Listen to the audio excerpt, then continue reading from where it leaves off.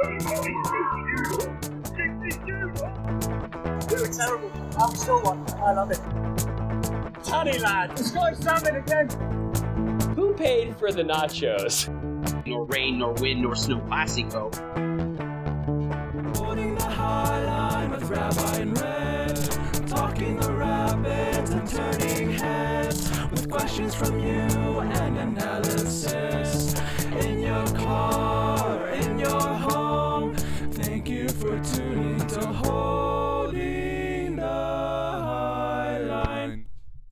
Hello, Rapids fans. You are listening to Holding the High Line with Rabbi and Red. This is a special guest segment of Know Thy Enemy, talking all things Charlotte FC. I am joined now by David Gustler. I'm really bad at pronouncing last names. Who is the president of Mint City Collective. David, hello. Hello. Trust me, it's on our show, the Mint City Soccer Show, I mispronunciate a lot. So, so we have a lot of Polish players in Charlotte, and it's helping stretch my vocabulary a lot. So okay, I guess my one claim to fame on last names in the Colorado Rapids media landscape, I was the only person who could get Axel Hoiberg's name correctly to the point where I could say it in front of him and he wouldn't correct me. Which is why after 2 years he gave up and said, just everybody call me Schuberg, which if you've seen how his name is spelled, that makes sense. But yeah. David, let's get into it. I guess first I want to talk about the news of recent. What'd you make of the result last night? 120 minutes against, I'll say, local rival Greenville Triumph, but ultimately getting the result. But a lot of minutes on a lot of legs for looking ahead to Saturday. Yeah, it was exciting to have Charlotte actually play on the U.S. Open Cup for their inaugural season. So that was exciting. Had a lot of away fans travel down to Greenville, which you can say local. It's an hour and a half drive from Charlotte, so it's not too bad. But it was a great game to see. Obviously, Charlotte, I think the intent was to have a lot of their second team players kind of get some minutes in, and players who had seen a lot of minutes. But then about 60 minutes into it, Miguel actually subbed in some of our starters, which was a good thing and a bad thing because it helped us get a win there, I think, towards the end. But as you said, unfortunately went into extra time in 120 minutes. Some of our starters did unfortunately play, I think, a lot more minutes than what a lot of fans were expecting and Miguel probably expected to see. So it'll be interesting to see how they recover and fly up to Colorado this weekend and see how fresh those legs are going into the game on Saturday. Yeah, you mentioned Miguel Angel Maria's there. If I look here at the standings, David, I'll see that Charlotte is in 8th in the Eastern Conference. That's better than FC Cincinnati. That's better than Austin was this time last year. Yep. Miguel had, I would argue, the greatest Spanish language quote in the history of Major League Soccer. I think there's we won't go into a huge conversation about maybe who has the best English language one, but you've gotten some wins against other teams that I would consider candidates for the MLS Wins Spoon. You have a goal scorer, something Austin did not have last year. If we look at Atlanta or LAFC, teams that had success as expansion teams, they both had good goal scorers. Are you guys totally screwed? So I don't think we're totally screwed, especially now that we have a second DP now and is actually starting to get on the field. So Kamil, and I'm probably going to butcher this again, Polish names is not my strong point. Józwiak is finally on the field and saw some minutes in Greenville. Granted, I don't think he's going to be able to put 90 minutes in Colorado this weekend, but we got a goal scorer. I think you're starting to see Miguel's system come to life a little bit with some of these games. And like you said, we beat Cincinnati. What was at the beginning of the season a strong victory against New England. It's here or there if it's actually be a strong win or not currently, but beat Atlanta as well. So can't complain. 3 victories for a team that a lot of pundits and media folks thought would be bottom of the table at this point and really for the rest of the season. I'll take 8th right now. And as we get into the summer, potentially getting our second DP more legs and even signing a third DP. So we'll see how that comes to life. But I don't think we're screwed as many people thought we were at the beginning of the season. So I would agree with you there. The Rapids have, I don't know how much you've watched the games, obviously, but they have not been their usual stout defensive self the last couple of weeks. They've maybe given up too good opportunities. They haven't necessarily controlled the midfield. And when the opponent has gotten opportunities, they have finished them. Tell me a little bit about Karol Swiderski, who I see has 4 goals and 1 assist, the same number of goals and assists, listeners, as Diego Rubio, and Diego Rubio is not a designated player. But in any case, what have you seen from him? What would be, if you were maybe scouting this for Robin Fraser, what would you say to the Rapids defense in order to try and slow him down? Yeah, so early on in the season where you saw Karol have some success, so, 4 goals within 2 games is where we had running almost that 4-4-2 shape. So having Karol kind of paired up top with Daniel Rios, who was a late season signing for us, actually signed right before our very first game against DC United from Nashville. Karol's really great in space. And the biggest thing is that he struggled a little bit earlier in the season when he was by himself up there on an island, basically. And it gave the center backs the ability to put pressure and not allow him to get the ball. And then he didn't have any pieces to play the ball off of. What you've seen with Charlotte where they've had success is where you get that 4-4-2 or even a 5-3-2 and have him with some wingers and have him up top with somebody else who's able to hold the play up and get him the ball and make space that way. So biggest thing that I would say if I was Colorado, make sure that Daniel Rios isn't able to help feed the ball to Karol there, if that's the formation to go with. But now with Kamil coming from Poland as well, from a winger position, you may have a secondary attacking option that we did not have before. Mm-hmm. Let's move back into the midfield. I think obviously one of the feel-good stories, I think regardless of what happens the rest of the season for Charlotte FC has been Ben Bender. Obviously a fascinating story and a interesting parallel small world situation with him and Sasha Kljestan for the home opener, an MLS Super Draft pick. Rapids fans are very familiar with first-round Super Draft picks being extremely productive. What have you seen so far from him this season? What kind of a player is he? Yeah, I'll be honest with you, I was very shocked. I did not expect him to get significant minutes this much and this early into the season. And I don't think really any Charlotte FC fans did as well. One of the things that we felt we were really strong in heading into the season was our midfield and that spine. And then being able to see Bender come in and earn starting minutes right off the bat is pretty surprising, but I think it speaks to the potential that he has as a player. Where he's been successful is really being able to push. I will say from a defensive perspective, he is not as strong as you would want to see in that midfield. So I know you said earlier that, the Rapids have had some struggles with that midfield, but if they can put pressure on him and put pressure on the midfield, he's not going to be a very stout defensive player quite yet. But what he has been able to do is be able to push the ball, make something out of nothing. He tends to go down that left wing and be able to essentially take on 1 or 2 players and create a chance and a cross to be able to make something out of nothing, which is pretty great for a player that young and be able to be that mature when it comes to creating space. So I will say like he does create space as well and does run off the ball really well as he continues to get familiar with the system. It'll be interesting, like I said, with that second DP coming into play, if he continues to be a mid or if they potentially push him out to the wing more. With Józwiak coming into the field as well.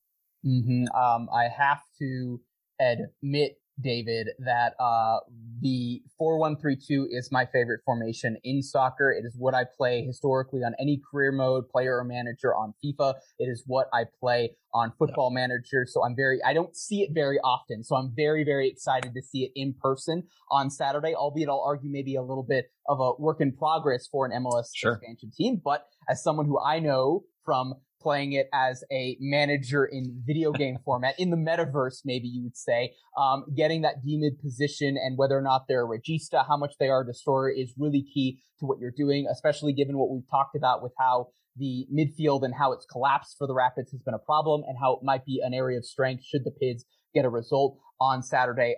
Brent Bronico, I think, has been a really interesting player. He did come on. He played 56 minutes according to the match center that I'm looking at against Greenville. What kind of a player has he been? How critical has that pivot been for Charlotte's success and some of their failures on the road this season? Yeah, so Brant is a great player, at least for us so far this season. I going back to Ben Bender, I don't think a lot of people expected him to be able to beat out Sergio Ruiz as that 6 within that system, right? Brant's got a lot of MLS experience, so coming from the Chicago Fire. He was a local guy here in Charlotte, played at UNC Charlotte. So a lot of the local fans here are really supportive and appreciative of him, just as a player and as a local guy.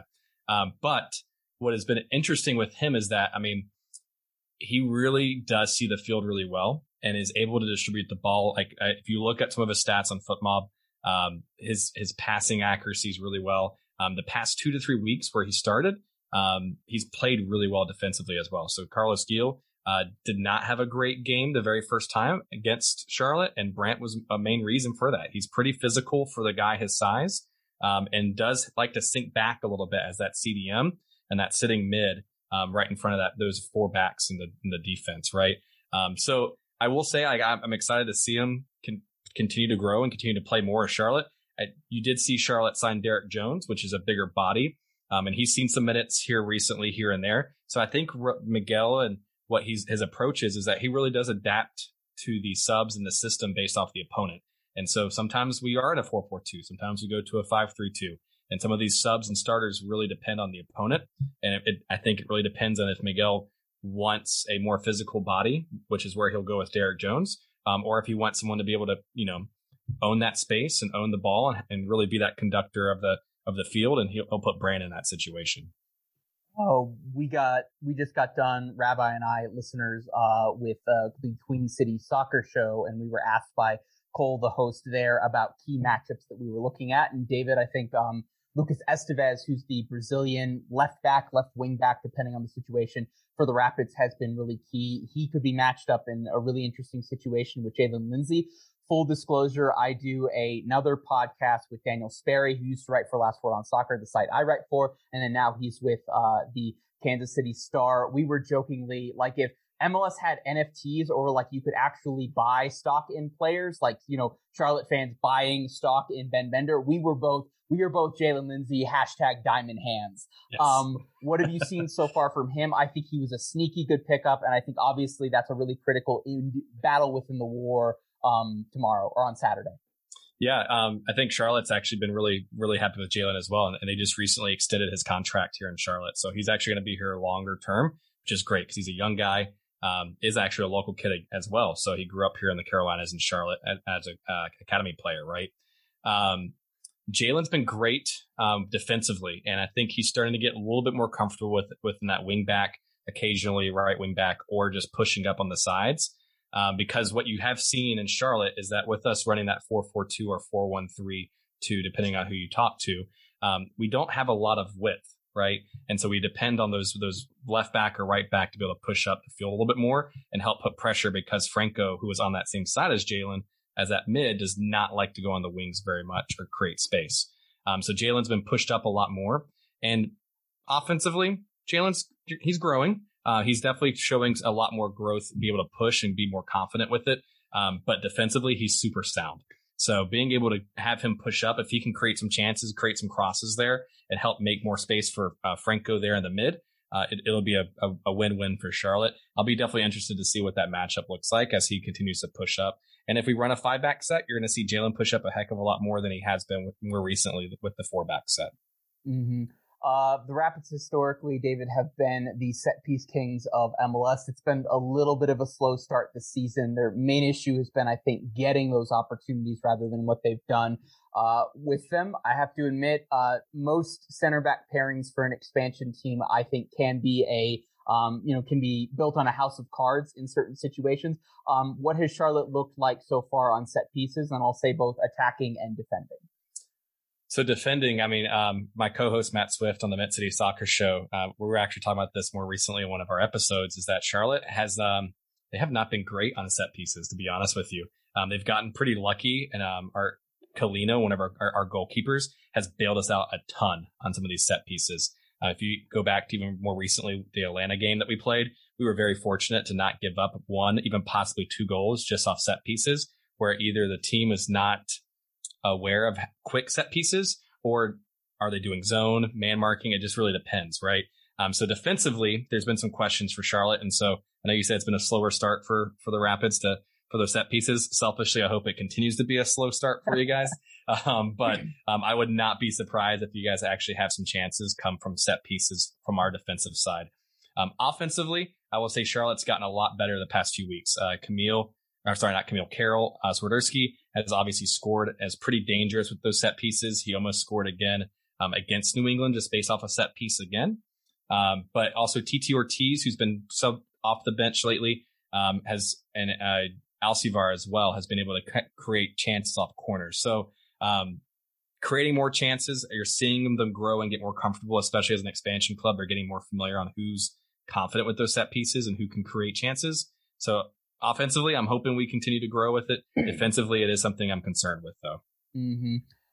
David, I'm not sure if you know, but the Colorado Rapids are celebrating sustainability. It's a big deal here in the Mountain State, but one of the things that they'll be doing, like they did for this last year, is they'll be wearing what we call the Class 5 kit. So I think it's fitting that the Rapids are wearing what we've been calling it mint green, but obviously we call it the Class 5 or the 14er kits. I would assume that would mean Charlotte will be in the Carolina blue, if I can call it that, which I think brings into a question of what we're going to look like from a crowd perspective. I think Rapids fans look and they see, the record attendance against the LA Galaxy, mostly filling out the lower bowl in their other home games. And we look at this from the standpoint of maybe being an unconventional soccer market, and then certainly a market that I would argue for a number of reasons that are not the fault of soccer fans interested, did not succeed from a lower division standpoint. We do not need to discuss what's going on from a PR standpoint with the Charlotte Independents, but I'm wondering, what's the soccer culture been like? What's the supporter culture been like? What can we expect from an away day on Saturday? Yeah, I think you kind of hit the nail on the head. At least we won't touch on the Independents in that fun space. But I will say the Carolinas and Charlotte has been a pretty big hotbed for soccer for a very long time. I know locally I grew up playing it. There's tons and tons of youth academies here, kids growing up and playing it. And so what you have been seeing is that the supporter culture, while young and still new in terms of MLS, you have fans here who know soccer, and you're starting to get them involved, and you're starting to see them kind of create our own things, which has been great and exciting to see. And being president of a supporter group, it's been a lot of fun to be able to be a part of that, right? I can't say I'm create anything myself or be able to, have the artistic ability to create these amazing tifos or chants or anything like that. I just help put the pieces together and bring people along and have fun with it, right? And create a community with the Mint City Collective. And the one great thing that I will say is that there's 5 to 6 main supporter groups are officially recognized here in Charlotte. And all of us work really, really well together. And we all want to be part of community efforts. I know you said sustainability is a big thing there in Colorado. All 5 of us, 6 of us are really working on creating community initiatives here, just with the supporter groups. And we all want to be passionate and support within that.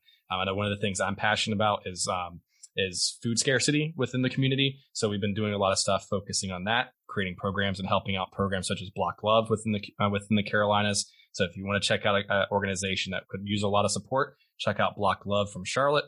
But when it comes to that supporter culture and away travel, selfishly, I'm going to say locally, we traveled pretty well. We traveled really well to DC. We went to Greenville, went to Atlanta really well. I'm not sure how many people will travel all the way to Colorado for this game. I do know we actually have a few Mint City Collective members going out there, who are definitely excited to check out the stadium and be a part of that atmosphere. I will just do a quick plug because we actually, so with Mint City Collective, we have chapters throughout the Carolinas. We have some throughout other parts of the states. We actually have a member out there who created a chapter there in Denver, Colorado. And he's actually originally from Charlotte. So if there are any Charlotte fans out there, selfishly, definitely check out Ben. They go meet at Will Call there in Denver, and they support Charlotte FC. So, give them some love, give them some support. I know there's a lot of Rapid fans out there, but we've got a few folks from Charlotte trying to grow out there. So. Okay, and I will say, if there are any Charlotte fans who are making the trip out who are listening to this right now at LWS Matt Pollard, my DMs are open. Feel free to hit me up if you want suggestions on what to do for game day, or if you want to see me there. And if you just generally you're flying in, you don't know what to do, the C38 tailgate starts usually 2 hours before kickoff. It's $10, unlimited food. There's kegs and everything. And that's on the south end of the stadium, Dick's Sporting Goods Park. It's impossible to get lost in Denver, Colorado, David, because find the mountains and that way's west. So that's the easy one. So if you just generally want to do that, you will find nice people, and C38 are not a violent bunch of hooligans or anything. Nice. So, you will be, there'll be some side eyes. There'll be a little bit of banter, but we'll find you a good local beer that you like. And then certainly there's plenty of food to be had and plenty of options as well. And then, David, we are all about shameless plugs, helping out the community. We actually have our staff photographer is a first-generation Ukrainian American, and he's doing volunteer work at the Polish border right now. So I will include a link to Block Love Charlotte in the show notes for any listeners that want to check that out. But David, I think that does it for us. We do often ask our guests with no expectations for holding them accountable to it. Do you have a prediction for Saturday? Oh man.